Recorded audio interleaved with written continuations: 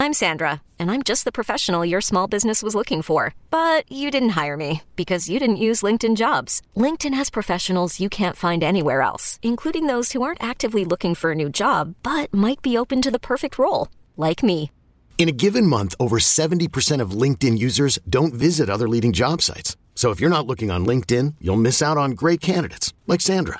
Start hiring professionals like a professional. Post your free job on linkedin.com/recommend today. Is your child struggling with a specific subject or need help with homework? Are they asking questions that you're not sure you can fully answer? IXL Learning is an online learning program for kids. It covers math, language arts, science, and social studies. IXL is designed. This program will improve your kids' grades. Studies done in almost every state in the country. The kids who had IXL are consistently doing better. Powered by advanced algorithms, IXL gives the right help to each kid no matter the age or personality. And it doesn't have to eat up all your time.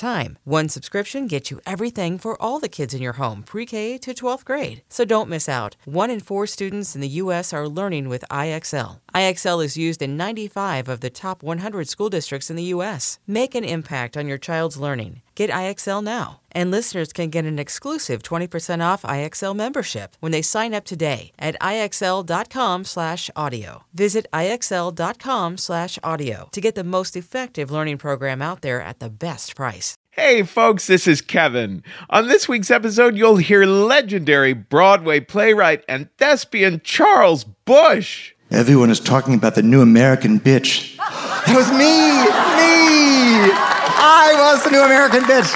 Oh my God. That and more, but before that, I want to talk to you about a product that legitimately changed my life. Casper mattresses are beautifully, obsessively engineered for a shockingly low price. They combine the springy latex and supportive memory foams to create this surface that just has just the right amount of sink and just the right amount of bounce.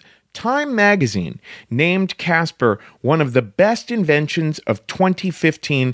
I promise you, this mattress will not disappoint. When I got a Casper mattress, my sleep improved dramatically. I mean, it was like nirvana compared to the mattress I had before. And remember, it's free shipping and free returns to the US and Canada. You can try Casper for 100 nights risk-free in your own home. If you don't love it, they'll pick it up and refund you everything. It's made in America, and you get $50 toward any mattress purchase by visiting www.casper.com/risk and using risk as the code. That's casper.com/risk. Risk is also brought to you by Squarespace, the all-in-one website platform. Squarespace sites look professionally designed, regardless of your skill level, with no coding required.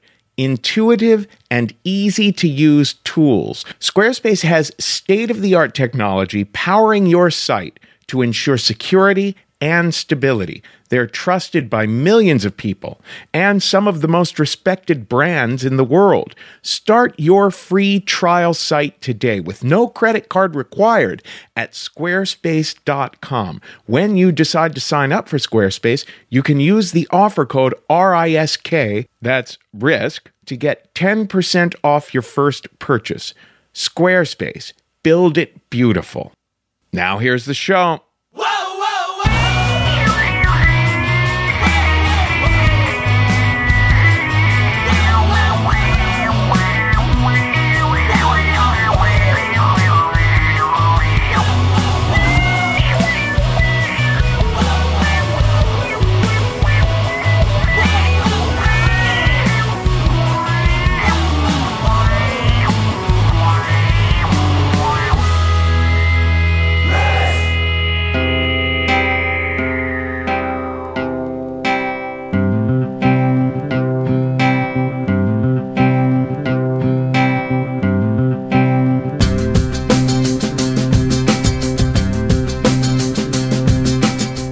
Hello, kids. This is Risk, the show where people tell true stories they never thought they'd dare to share.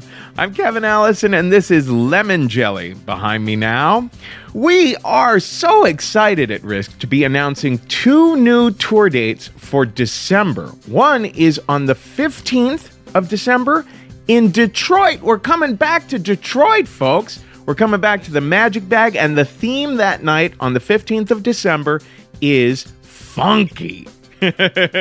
Could mean funky like, oh my God, something's not quite right here. Something's funky. Or, maybe you're the love child of Bootsy Collins. The next night, the 16th, we are coming back to Milwaukee. Holy shit, it's going to be so great to be back in Milwaukee. We're going to be at Collectivo Coffee on the 16th. The theme that night is eye-opening. Eye-opening. Like in Clockwork Orange or Un Chien Andalou. Wow. There was a reference to avant-garde French cinema of the 20s. Yeah! Okay, reel it in. I think I just blew out the mixer. Yes, so we are coming to those 2 cities, and if you want to pitch us a story, if you have an eye-opening story, or if you have a funky story, or if someone you know, if you're like, oh my God, Mom, you have that gorgeous, beautiful story about the weekend that Dad died, or holy cow, you have that outrageous, hilarious story about that party that one weekend, one of your friends, have them pitch us, spread the word. And that goes for people who aren't in Detroit or Milwaukee. People who are, have Christmas stories or Hanukkah stories or Kwanzaa stories. We're looking for those right now, too. You could be in Korea or Argentina and send in one of those stories because we record stuff long distance as well. So everyone out there, check out our submissions page and make sure you submit your stories. Now, we're calling this week's episode Big Entrance. For one, there are these 3 wonderful stories that are about birth or debuts or first steps. And because tomorrow, when you see this episode for the first time in your inbox, it will be Election Day 2016, when we are hoping and praying for the big entrance onto the world stage of the first woman president of the United States of America.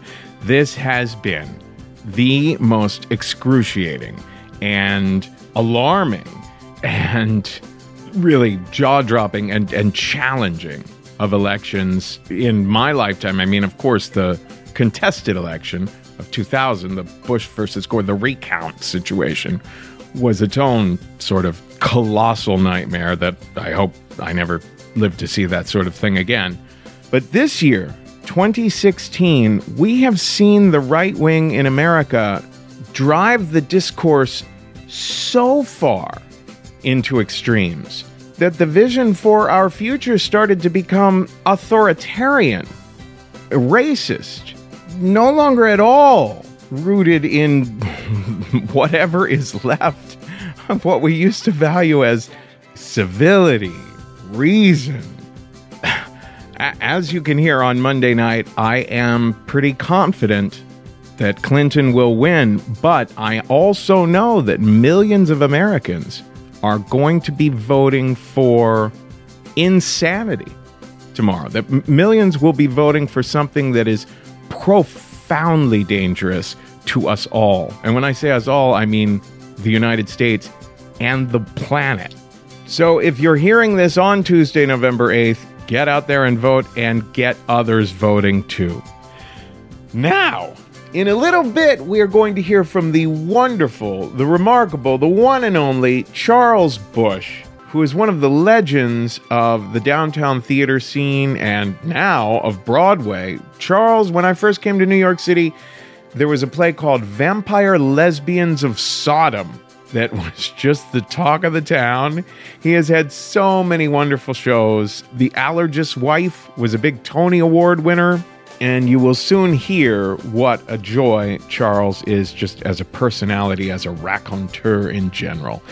But before that, we have a story that comes to us from New York storyteller Mark Pagan. Mark has been making a real splash at all the storytelling shows in town. The Moth, Story Collider.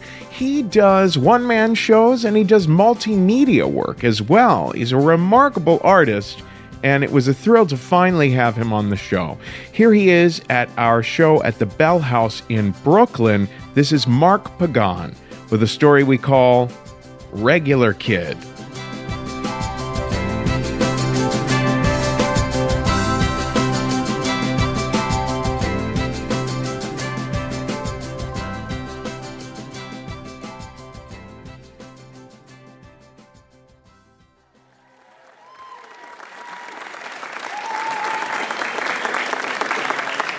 Hey, everybody.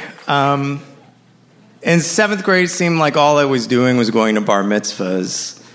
And Josh Abramowitz, my best friend, came up to me and he said, dude, you're not Jewish, but we are going to hook you up with something for your 13th birthday. And him and my buddy Mike Cohen got together and they were going to invite everybody over to my house.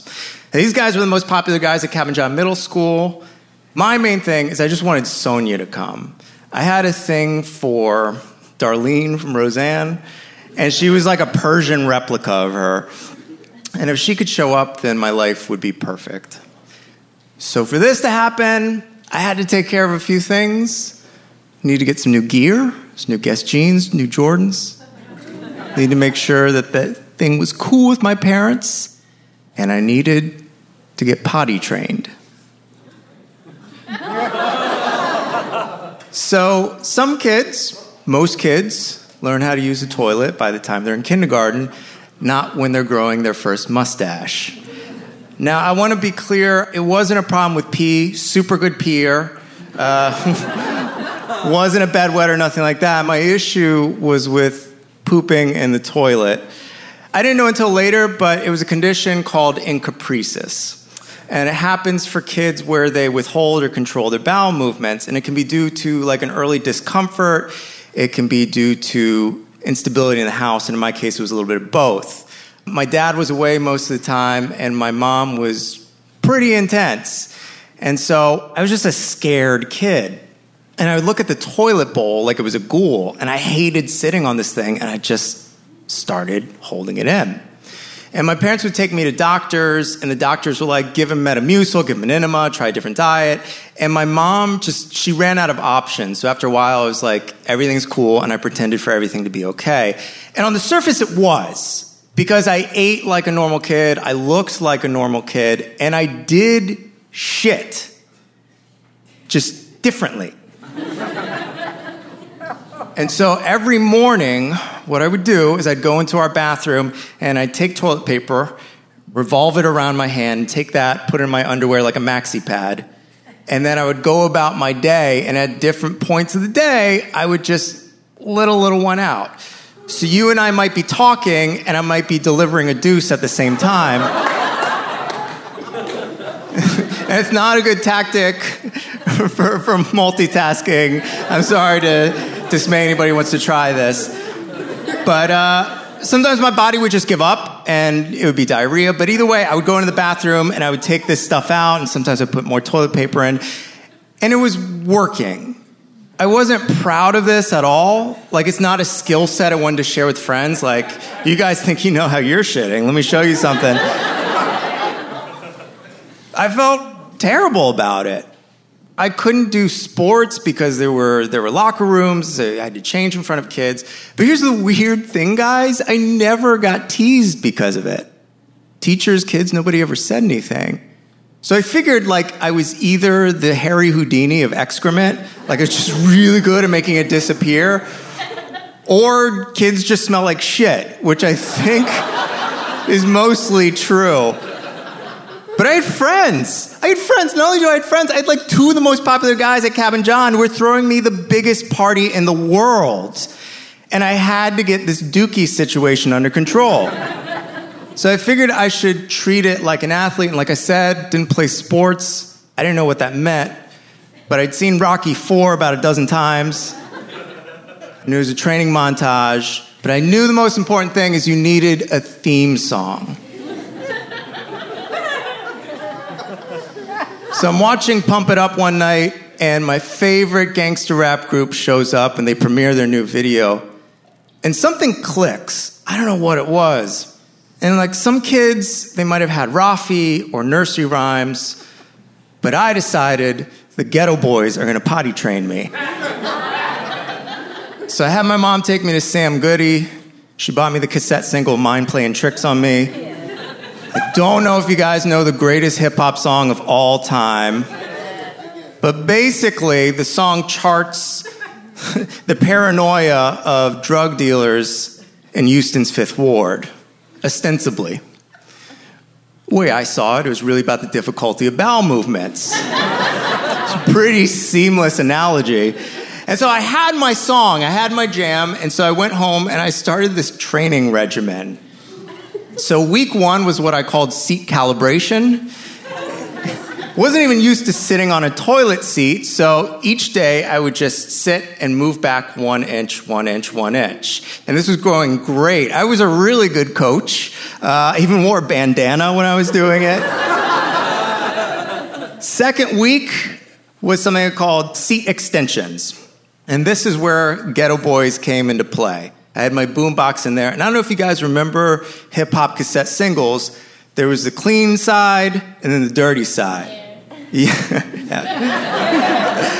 And so I was in there. I didn't want to call more attention to what I was doing with vulgar lyrics or anything like that. I figured my folks were just like, okay, he just really likes this song. So I played the clean version. And during these seat extensions, I just tried to elongate the amount of time that I was sitting on the toilet. So day 1, play the song once. Day 2, 2 times. 3 times, third day, you get the idea. And by the third week, I decided it was time to drop a load. So I sat down, played my Ghetto Boys, and I told my body, we're going to do this. And I loosened up. My body was like, my body must have heard me and was like, we've been waiting 12 years for this. Because all of a sudden the pipes got really loose, and I don't want to get graphic, but there's no other way to do this. I felt a little bit of crowning happening. And there was a slight moment, just a slight moment of a pinch. And I jumped up and pulled my pants up, and I said, I can't do this. I can't do this. I just had a cold sweat, and I was scared out of my mind. I was completely alone in this bathroom. And so the next day I went to school and I looked for Mike and Josh, and this is it. I can't do this party. And I find them in the cafeteria and they say, dude, Sonia said she's coming. And she's cool with a slow dance. What do you want for your song?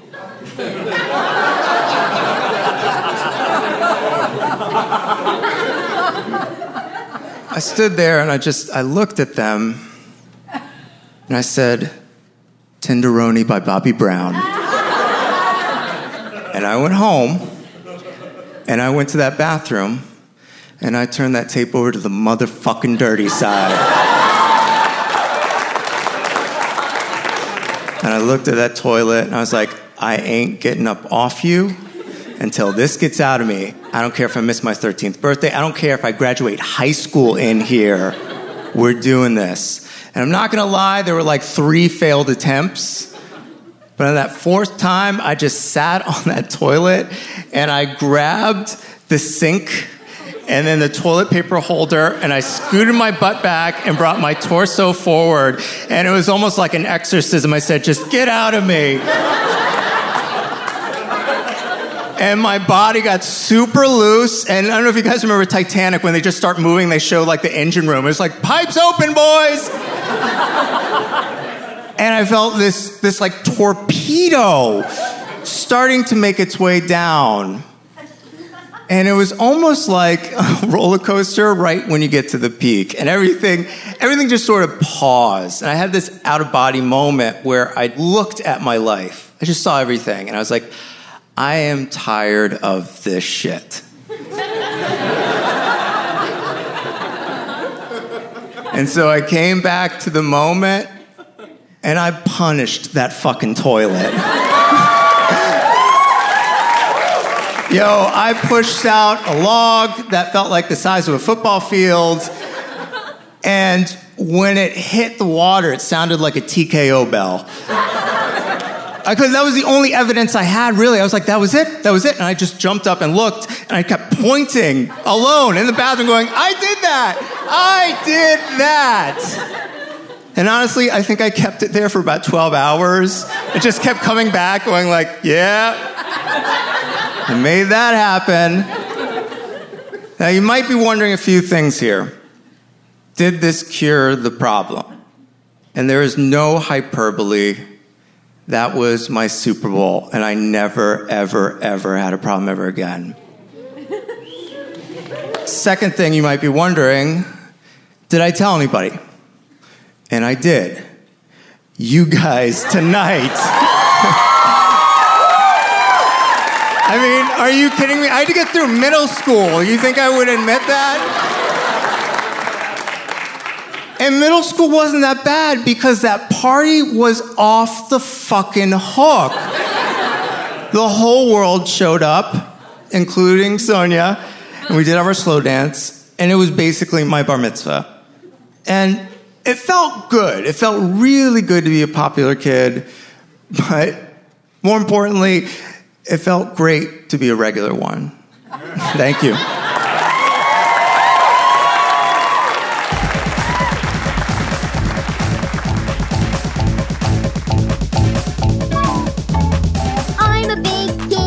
What I can do.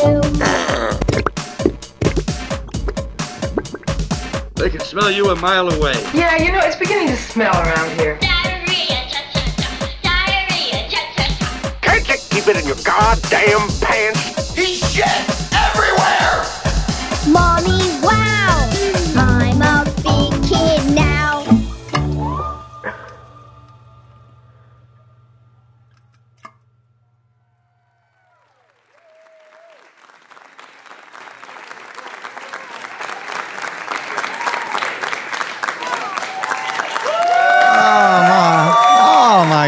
Oh, thank you. Thank you so much. Oh, my God, that was quite I had no idea that was going on next door. Well, now my story is an autumnal one. Yes, it took place in the fall of 1975. I'm sure most of you are thinking, oh, you weren't even born then.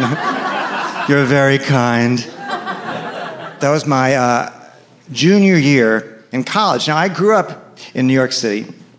And all my life, my great dream from the very beginning was to be on the stage, be in the theater, to be up there in the light. That's what I wanted more than anything. And so I got into Northwestern University in Evanston, Illinois, in the theater department. I don't know how I got in there. It was like a fluke, but they took me. And then I got there, and I just didn't fit in at all. I was never cast in a play. It's not good when you're in the theater department. No, it didn't bode well for the future. And I remember in acting class, I did a monologue as Lola in Come Back Little Sheep, but it didn't go over very well. I was too gay. I was too gay for Northwestern. I was too gay for the gay people. They were all very sort of into kind of a clone thing in the mid-'70s, and I was kind of fabulous, and they didn't get it. They didn't want it. So I had to get out. I had to get out of there, just for at least one semester. I had to get out of there. I saw on the bulletin board in the theater department a little advertisement for studying Scandinavian arts in Copenhagen. I said, I'll take it. I'll go.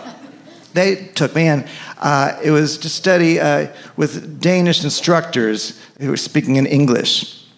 And part of the deal was that you were supposed to live with a Danish family. I thought, no, that's not going to happen. But I did see in the fine print, it said you could stay in an international dorm. So I thought, I'll take that. And I'm so glad I did, because I remember when I got there to Copenhagen, and by the way, you have to call it Copenhagen, because if you want to get laid, you have to say Copenhagen, not Copenhagen, because that's what the Nazis called it. Anyway, I digress. So I remember, though, that I knew a girl in the program named Heidi Seidel, and Heidi she'd gone through 4 different Danish families. They all got rid of her. And she was just an awful girl. But amusing, just the same. And I do remember that overhearing her in a conference with this very severe Danish woman, the head of housing, Hanna Sorensen, and Heidi saying, "I'm just not happy." And Hanna saying, "It is not necessary in life to be happy." That was the two cultures didn't mesh. Well, anyway, so I stayed in this international dorm. And basically, I was the only American student there other than this very flamboyant black queen named Garrett, who called himself the Diva. And everybody just referred to him as the Diva. We bonded. We really had to because we were only Americans in this basically communist dorm. And so big poster of Lenin in the kitchen. So anyway, well, Garrett said he was going to take me under his wing and make me a diva also. And he said, the whole thing of going to these classes, just, you don't, bother with that. I'm going to show you Danish gay life. Now, in Northwestern, mind you, I was both too visible and invisible, if you can imagine that. And the diva, first he put a little sort of auburn rinse in my long curly hair and a little bit of cola in my eyes. We found this fabulous sort of 1940s woman's mink coat that I wore over my tight jeans, my boots. I kind of looked like Maria Schneider in The Last Tango in Paris. It was the height of my beauty. And so he took me to Madame Arthur's disco. And that was like the main discotheque in Copenhagen, gay disco. And we entered. And oh my God, suddenly from being invisible, I felt a kind of a power, because the Danish gay guys in 1975, they either wanted black boys or pretty little queens. And so between the diva and I, we just had it all, cornered. And suddenly I was just the whole center. I was Sally Bowles. I was the center of everything.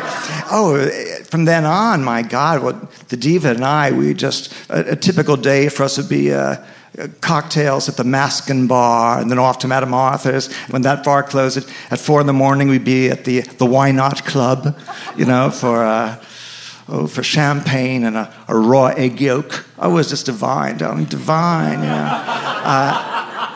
Well, I must say, a great moment for me was when one of the bartenders said to me, "Oh, everyone is talking about the new American bitch." That was me. I was the new American bitch. Oh my God. It was the greatest moment of my life. And I remember one time when, after I had left Madame Arthur's with 17 gentlemen callers off to an orgy. And the next day, I remember the doorman saying, "Oh, you always leave with all the most beautiful men." Oh, it was divine, darling, divine. Yeah. Well, I met this very beautiful boy from Norway named Terje. Oh, he was just kind of like Brian Jones in the Rolling Stones, but actually looked more like a very blonde, young Sandy Dennis with a big dick. Can you picture that? Yeah. And so we sort of bonded, and he was just kind of amoral, but with this angelic look.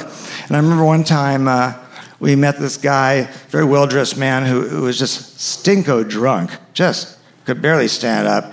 And somehow, I don't know why Terje was bothering him, but anyway, he got this guy to take us to dinner. And, we had this big Italian dinner in Copenhagen. And then afterwards, we somehow went to this guy's apartment, and he was so drunk, he could really keep his eyes open. And Terje kind of instructed me to make out with the guy.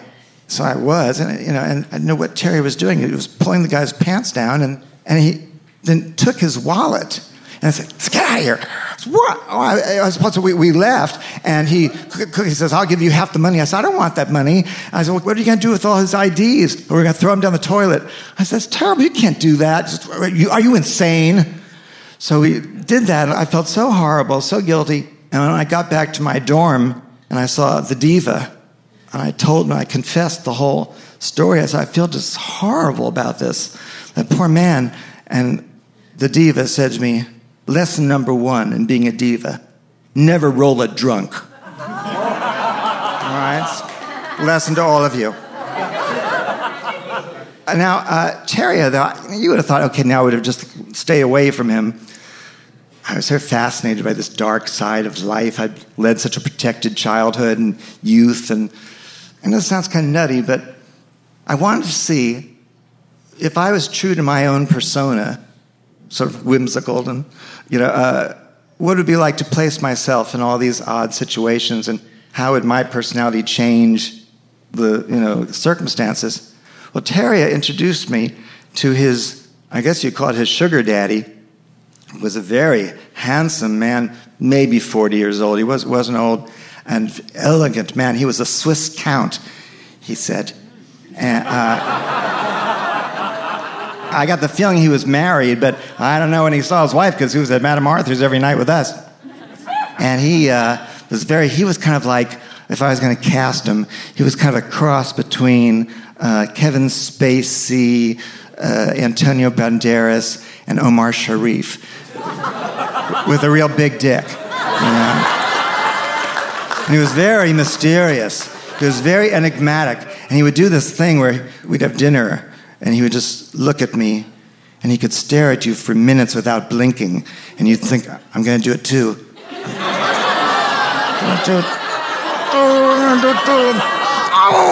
I never could do it. I always blinked first, and he had this kind of power over me. I never quite understood what he did other than being a count, and he had this associate named Bengt, and Bengt was the total opposite of him. Bengt was Danish, and big, burly guy, blonde hair and a mustache and a big gap between his teeth. And there was just something very dangerous about him and dark. And I remember one day, it was his birthday, and Terrier said we had to go buy Bengt a birthday present. So we went to a hardware store and bought him a crowbar, which I thought was odd. And Terrier never had any cash with him, so I paid for the crowbar. Bengt seemed to appreciate it. Now, whenever I would, go off with Count Rolando, since he was married, we always had to take him to my dorm room. But one day he said, I'm going to take you someplace, and you must never tell anyone where you've been. I said, well, who do I know? I don't, So, please. So we got in his car, and we drove way, way outside the city it was kind of an industrial area. It kind of looked like this, in fact. And and we parked the car outside this dreary, depressing, rundown building, and got into this horrible little elevator. And he went to the third floor outside this banged-up door, and he opened it and turned on the light. And this horrible little apartment was just crammed with the most extraordinary antiques, French provincial gold-gilded furniture and Greek icons and classical paintings and statuary and fabulous big, looked like 16th century Spanish bed with a canopy. All the furniture was just flush against each other. It really needs a decorator, you can't hardly move. I wouldn't put that settee right next to the bed. But we had sex there on this fabulous 17th century bed. I knew that there was something wrong with Rolando. And yet, when you're young, you're so easily just impressed. And he made me feel like I was as valuable an acquisition as the Greek icon on the wall. I felt so beautiful and desired, even though he was actually even rather cruel to me in some ways, and rather dismissive. Shortly afterwards, Rolando announced that he was going to take all of us to Rio de Janeiro for an extended vacation. Terrier, Bengt, and me. Well, I thought, I can't go. I'd have to flunk all my courses. I can't just, what would my family say? I can't do that. And Terry said, everything's going to be first class. I said, I can't go. And, Rolando said I was hopelessly bourgeois. And I felt just terrible. And so off they went. And I did my finals, but flunked 2 classes, passed 2. That was good enough. And off Garrett and I went back to America, where he was just another, overweight black queen, and I was just another, effeminate gay boy. I got back to Northwestern, and it's early snow, and yet I was slightly different. I remember at that time seeing a quote by the great poet Jean Cocteau, which said, whatever it is about you that disturbs people, cultivate that, because that's who you really are. And that gave me a kind of a strength. And I would get these postcards from Sur la Plage in Rio, and it just really stuck it to me. And then, sometime later, I got a letter from Norway, and it was from Terje. And he had gone back to his little village in Norway, and he said that after they got back from Rio, there was this terrible front-page scandal in Copenhagen that Rolando had been convicted of running an international antique thieving ring. And he was in prison, Bengt was in prison, and hung himself in prison. Yes, but Rolando was sitting in stir for a long time. And I recalled the very last time I saw him, and we were sitting at the Masken bar, and he had dismissed me again as being just so bourgeois. He started doing that stare thing on me again without blinking. And I thought, God damn it, I'm not going to blink. I think 3 minutes went by, and he blinked first. And then he couldn't leave it at that, my triumph.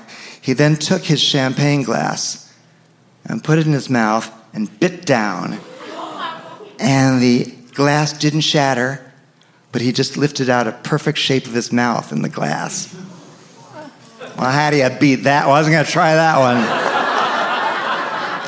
But then I started thinking about it. So as time went by, and I thought, he seemed so much the stronger of the two of us, so dominating. What kind of dreams did he have? His dream to run an antique thieving ring? What kind of paltry dream is that? Where's that going to take you, except sit in the jug for years to come? And I thought about my own dreams of being a writer and being an actor, performer, and these dreams that I thought maybe were, certainly were scary and big question mark, and yet they were beautiful dreams and strong dreams. And my dreams came true. Thank you.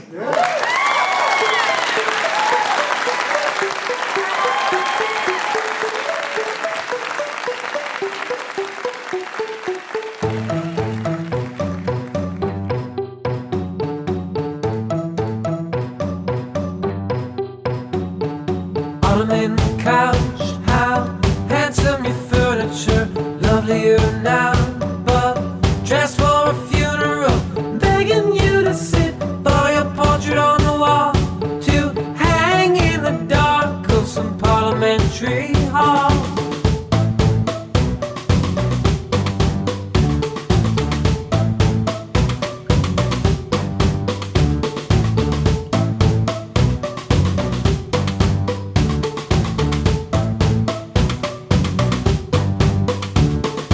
Elegant clothes, you want to be seen with her under your trees. You sweat like a teenager, begging you to sit by your portrait on the wall, to hang in the dark of some parliamentary hall. Today is for you.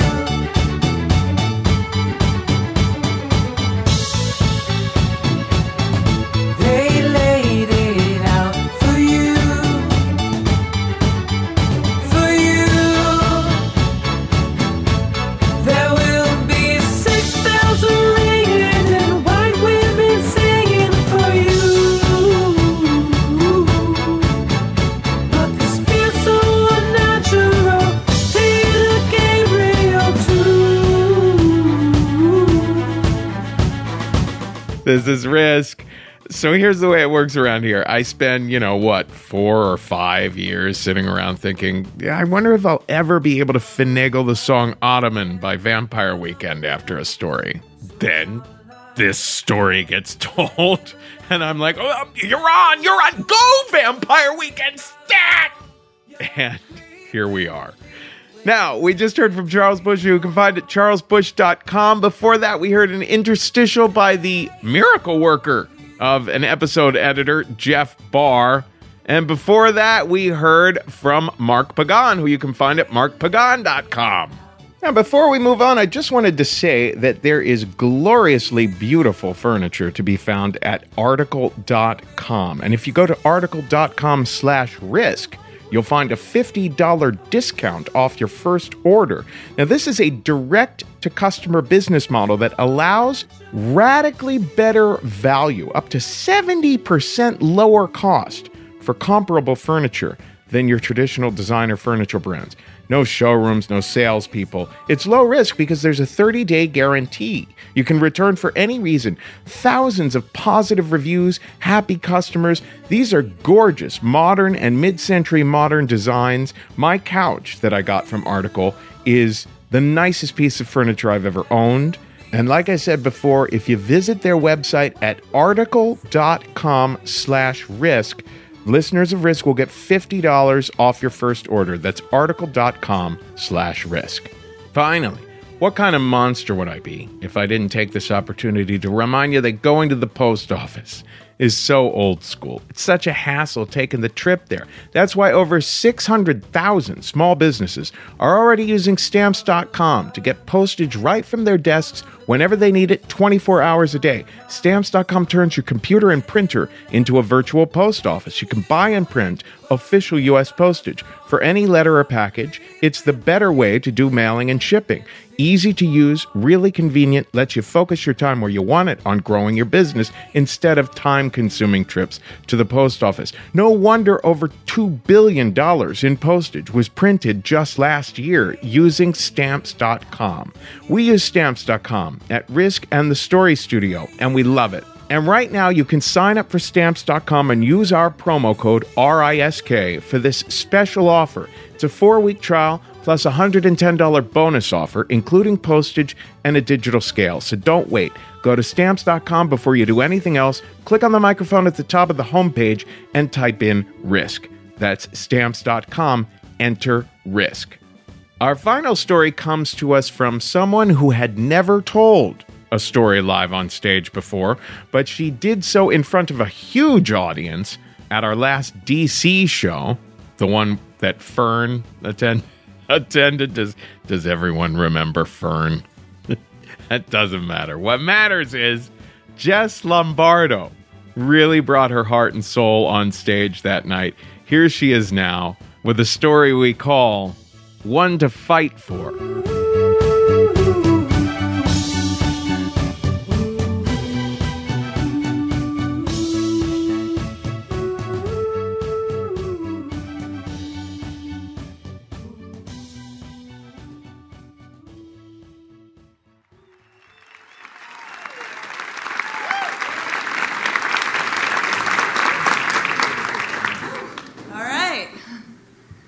Hey guys, I'm Jess. Hi, Jess.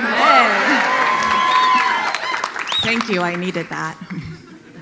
All right, so I moved to this wonderful city of DC back in 1999, or what I like to call DC's pre-Whole Foods era. I had just finished college and I didn't have a job, I didn't have a place to live. I didn't have much more than the pack on my back when I came out here. I just knew, though, that the Black Cat was here in DC, and I was ready for a punk rock adventure. See, I'm what you call a Midwesterner. I grew up in this cozy small town. My mom was my religion teacher. My dad, my high school principal. Needless to say, I didn't see a lot of action in my early years. And after 16 years of Catholic school education, straight A's, and living my life by the book, I just wanted the opportunity to make some poor life decisions. I wanted to experience something real, like real world real. And as a former overachiever, I took this open attitude very seriously. For my first few months, I lived in a youth hostel and scrubbed toilets for my bed. After that, I kept seeing this ad in the city paper by this guy named Moon Dancer who wanted to start a commune out in Kensington. And I thought, hey, why not? So I moved out there. And in order to grow the commune, we'd invite people over, cook these giant meals with them, and then at the end of the dinner, Moon Dancer, who also looked like Santa Claus, would stroke his long white beard and ask, "So how was the dinner?" And everyone would be like, "It was great, it was really good." And then Moon Dancer would say, "And all of this came from the dumpster." So basically, whoever was down with eating food out of the trash is who we lived with. It was one pretty interesting group. But eventually, I did make it down to 14th and U, moving into this group house right around the corner from the Black Cat. And for this young, wide-eyed Midwesterner, that kind of felt like the big leagues. I mean, there I was every night, hanging out in the Red Room, sandwiched between these hot men in their skinny black jeans and their flannel shirts and their big beards. My roommates were the most fun and awesome punk rock musicians. Ian Mackay from Fugazi would just show up in my living room sometimes. I know, I wasn't that cool to know who he was the first time. But it was like show and tell every day. And I wanted to touch and feel everything. I finally felt like the free spirit I had always wanted to be. I moved from one adventure to the next. I made life happen. Literally. No, literally, I fucking made life happen. And at 24, found myself accidentally pregnant with a guy who lived in the basement's baby. So maybe a little too free-spirited. But let me tell you, folks, that guy in the basement looked a hell of a lot like Jesus. And I took that as a sign, perhaps a catastrophic one. But if I had really moved here for a real-world experience, this was a pretty good plot twist. So my sweet, naive 24-year-old self decided, I'm having a baby. And for the next 9 months, I got my shit together. I said goodbye to my punk rock friends and got an apartment in Mount Pleasant. My dad gave me a 1987 Buick. Dude, I didn't even know how to drive. And I worked my ass off to get a raise to a generous $30K. And every Saturday, my best friend was there for me. She'd pick me up on the back of her moped, and we'd whirl around the city, going yard sailing and thrift shopping, and getting everything that baby would need. And at 7 months pregnant, I must have looked like a Buddha on the back of that bike. But I felt like a badass. I mean, I had never been the cool kid. I was the bright, shiny, happy kid. But at 24, single and preggers, I wasn't so sure I still had that shine. However, on the back of that bike, I felt transformed. From that shiny kid to one kick-ass mom. Now, there were a few things that I did skip out on, like Lamaze class. I mean, those classes are kind of expensive. And this was 2002, the year Rachel had Ross's baby on Friends. So I watched a whole season of Friends. And when Rachel finally pushed out little Emma, I was full term and ready to do the same. So D-Day comes, and I waddle into Washington Hospital Center. I'm glad you like it there. I distinctly remember my ride up that elevator, my contractions rising with each floor. Like floor 1, hey, I'm the cute pregnant lady. Floor 2, contraction hits. Floor 3, that poor gentleman next to me, I just grabbed onto his arm and started clawing in. Floor 4, I rivaled Medusa. And as those elevator doors opened and I walked towards the front admission desk, I can only imagine the hot mess I must have looked like. But those nurses didn't even flinch. And then one finally says, honey, this is your first child, right? Oh, you have hours of this. Wait a minute. Where's the part where I just stroll the hospital floors waiting for my baby to come? I had seen that on Friends. Here I was in full-term labor. My contractions were less than 60 seconds apart. And these nurses are telling me I have hours to go? And with those words, I realize I have no fucking clue what I'm doing. So they move me to my bed, and finally, a voice of reason enters. Ma'am, would you like an epidural? Now, every woman goes through a certain conversation in their head at this point, like, epidural, dear Lord, yes. No, what will my friends think? But then I realize I don't even have other mom friends to brag about this with, so I say, hell yes, bring on those drugs. And I honestly think it was the drugs that I needed, because within 5 minutes and 2 pushes, Nika Suzanne came into this world, and she was perfect. And I was her mom. Folks, free spirit or not, making the decision to have Nika is the bravest thing I have ever done.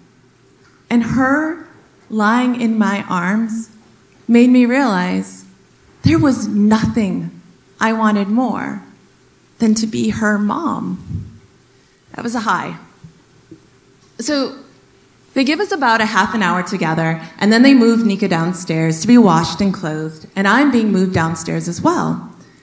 I start to feel this pain in my lower abdomen, but the nurses assure me it's perfectly normal. They give me some Advil, and they move me downstairs. But that pain just kept growing, and it grew angrier by the minute. Now, I tried to stay calm, but I had just pushed the equivalent of a watermelon out of my vagina. And I was kind of sure, Lamaze class or not, that was supposed to be the climax. So I tell my nurse, something's wrong. But she just looks at my chart and she says, honey, you just had an epidural. It's wearing off and you're starting to feel your body again. So with each plea for help, that nurse just placated me with more drugs. Vicodin, Tylenol 3, Percocet. I should have been high as a kite, but that pain was traumatizing. And over the next couple of hours, I just grew more and more silent as the pain reached every part of my body. I have spent years trying to forget that sensation. But if I'm trying to convey it to you now, it sort of felt like someone taking the end of a broom and shoving it down my bowels over and over again. And the only person who could help me didn't believe me.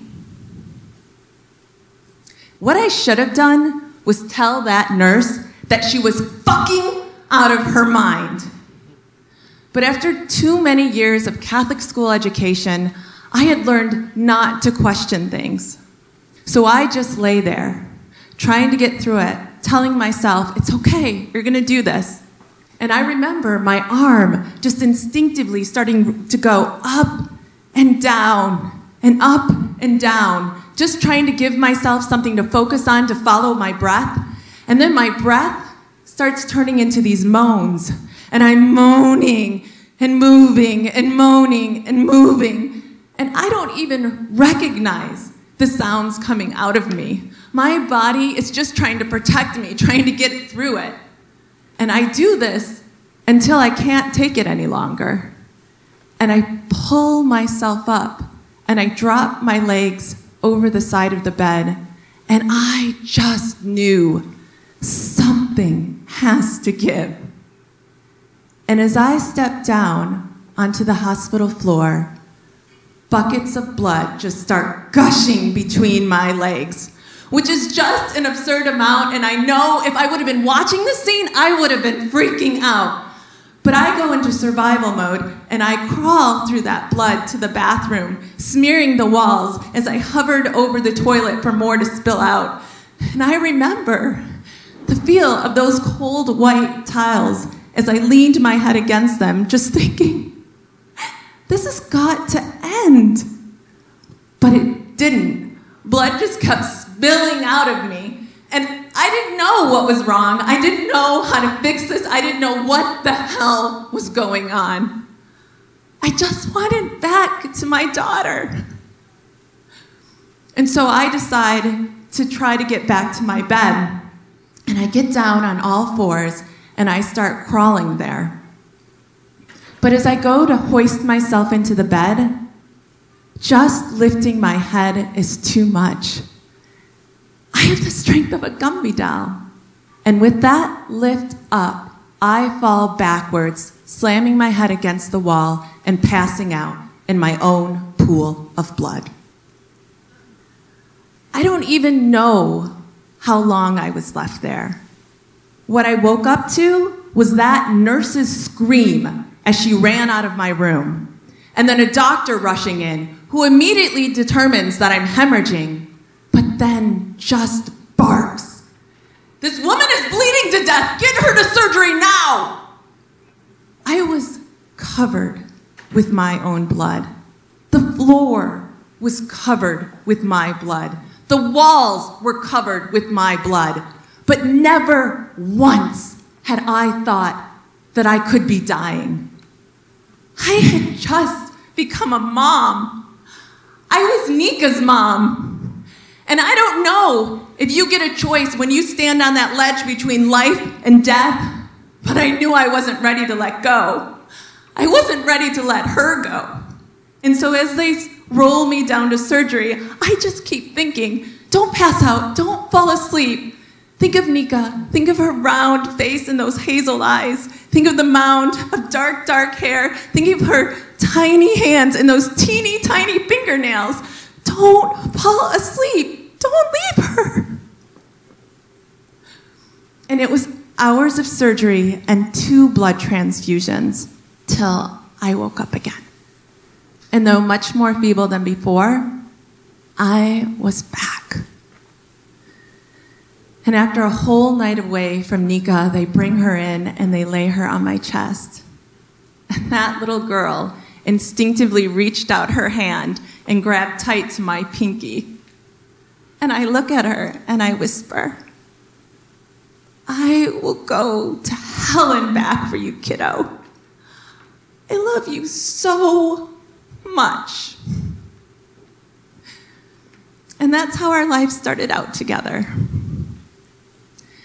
Now, I want you guys to know that I truly loved my early experiences in DC. They helped mold me into the fun and vibrant person that I am today. But it really is Nika who gave me my roots to flourish into the person I was always meant to be. See, I realized life gets real when it's not just about moving from one adventure to the next. It's about finding the one you're willing to own, to really fight for. And I am grateful every day to get to own this one. Thank you.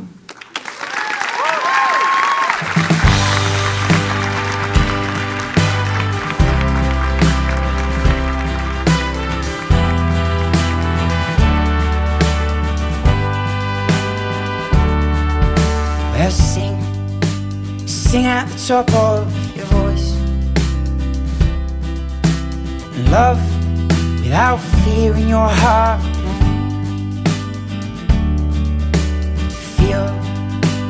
Feel like you still have a choice. If we all light up, we can scare away the dark. Wish our weekdays away, spend our weekends in bed. We drink ourselves stupid and work ourselves dead, and all just because that's what Mum and Dad said we should do. We should run through the forests, we should swim in the streams, we should laugh, we should cry, we should love, we should dream, we should stare at the stars and not just at screens. You should hear what I'm saying and know what it means to sing. Sing at the top of your voice. Love without fear in your heart.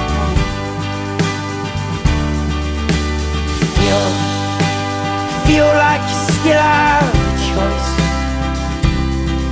If we all light up, we can scare away the dark. That is all for this week's episode, folks. This is Passenger behind me now with a song called Scare Away the Dark. I had Tuesday, Election Day, in mind when I chose this title. Also, Jess's story, I thought it was good to go out on the ordeal of her giving birth. It feels kind of like the ordeal of us choosing a new president. Let us all make sure that situation, too, has a happy ending. Listen, we are coming to so many wonderful places very, very soon. On November 11th, we're in New Orleans. Come on out, New Orleans. That's going to be a hell of a show. On November 12th, Baltimore. You can't miss our first Baltimore show, folks. Come on out and see us. Now, on November 16th, we're back in Brooklyn at the Bell House. On November 18th, we're in Chicago, Illinois. Come on out, Chicago, for crying out loud. That's November 18th.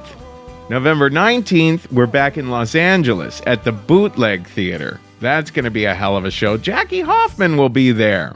On December 15th, we're in Detroit, Michigan. Now, we are taking pitches for that one. The theme is funky. You can pitch us at risk-show.com/submissions.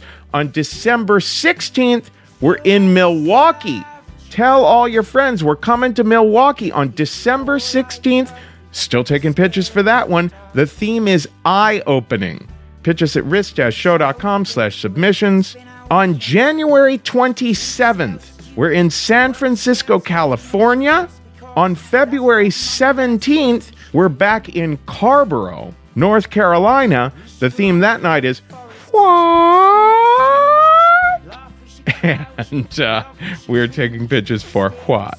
It's risk-show.com/submissions, folks. Everything else you want to know about Risk, you can find at risk-show.com. You can also find us on Twitter and Facebook at Risk Show.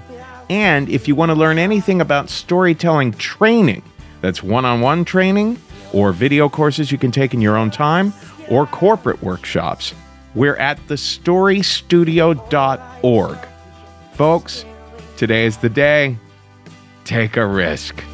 Well, we wish we were happier, thinner and fitter. We wish we weren't losers and liars and quitters. We want something more, not just nasty and bitter. We want something real, not just hashtags and Twitter. It's the meaning of life, and it's streamed live on YouTube. But I bet Gangnam Style still get more views. And we're scared of drowning and flying in shooters.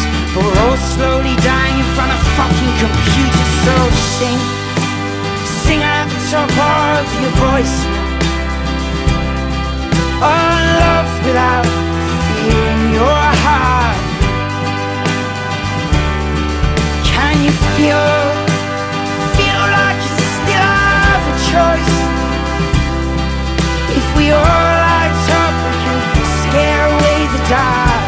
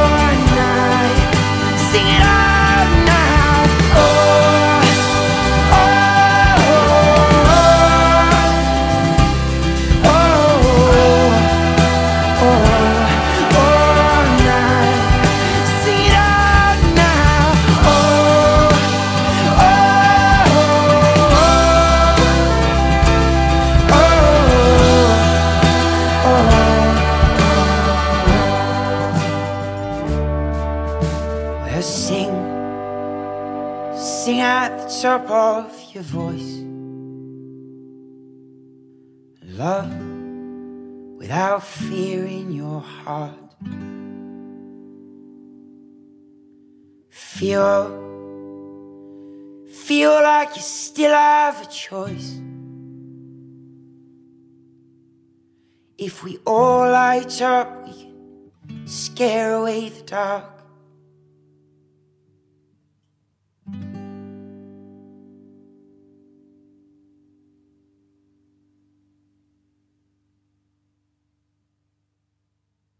Bing, bing, bong, bong.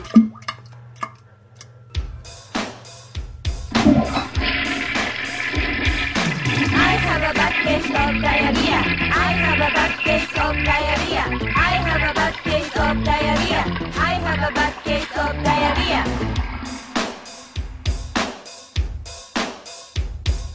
I have a bad case of diarrhea.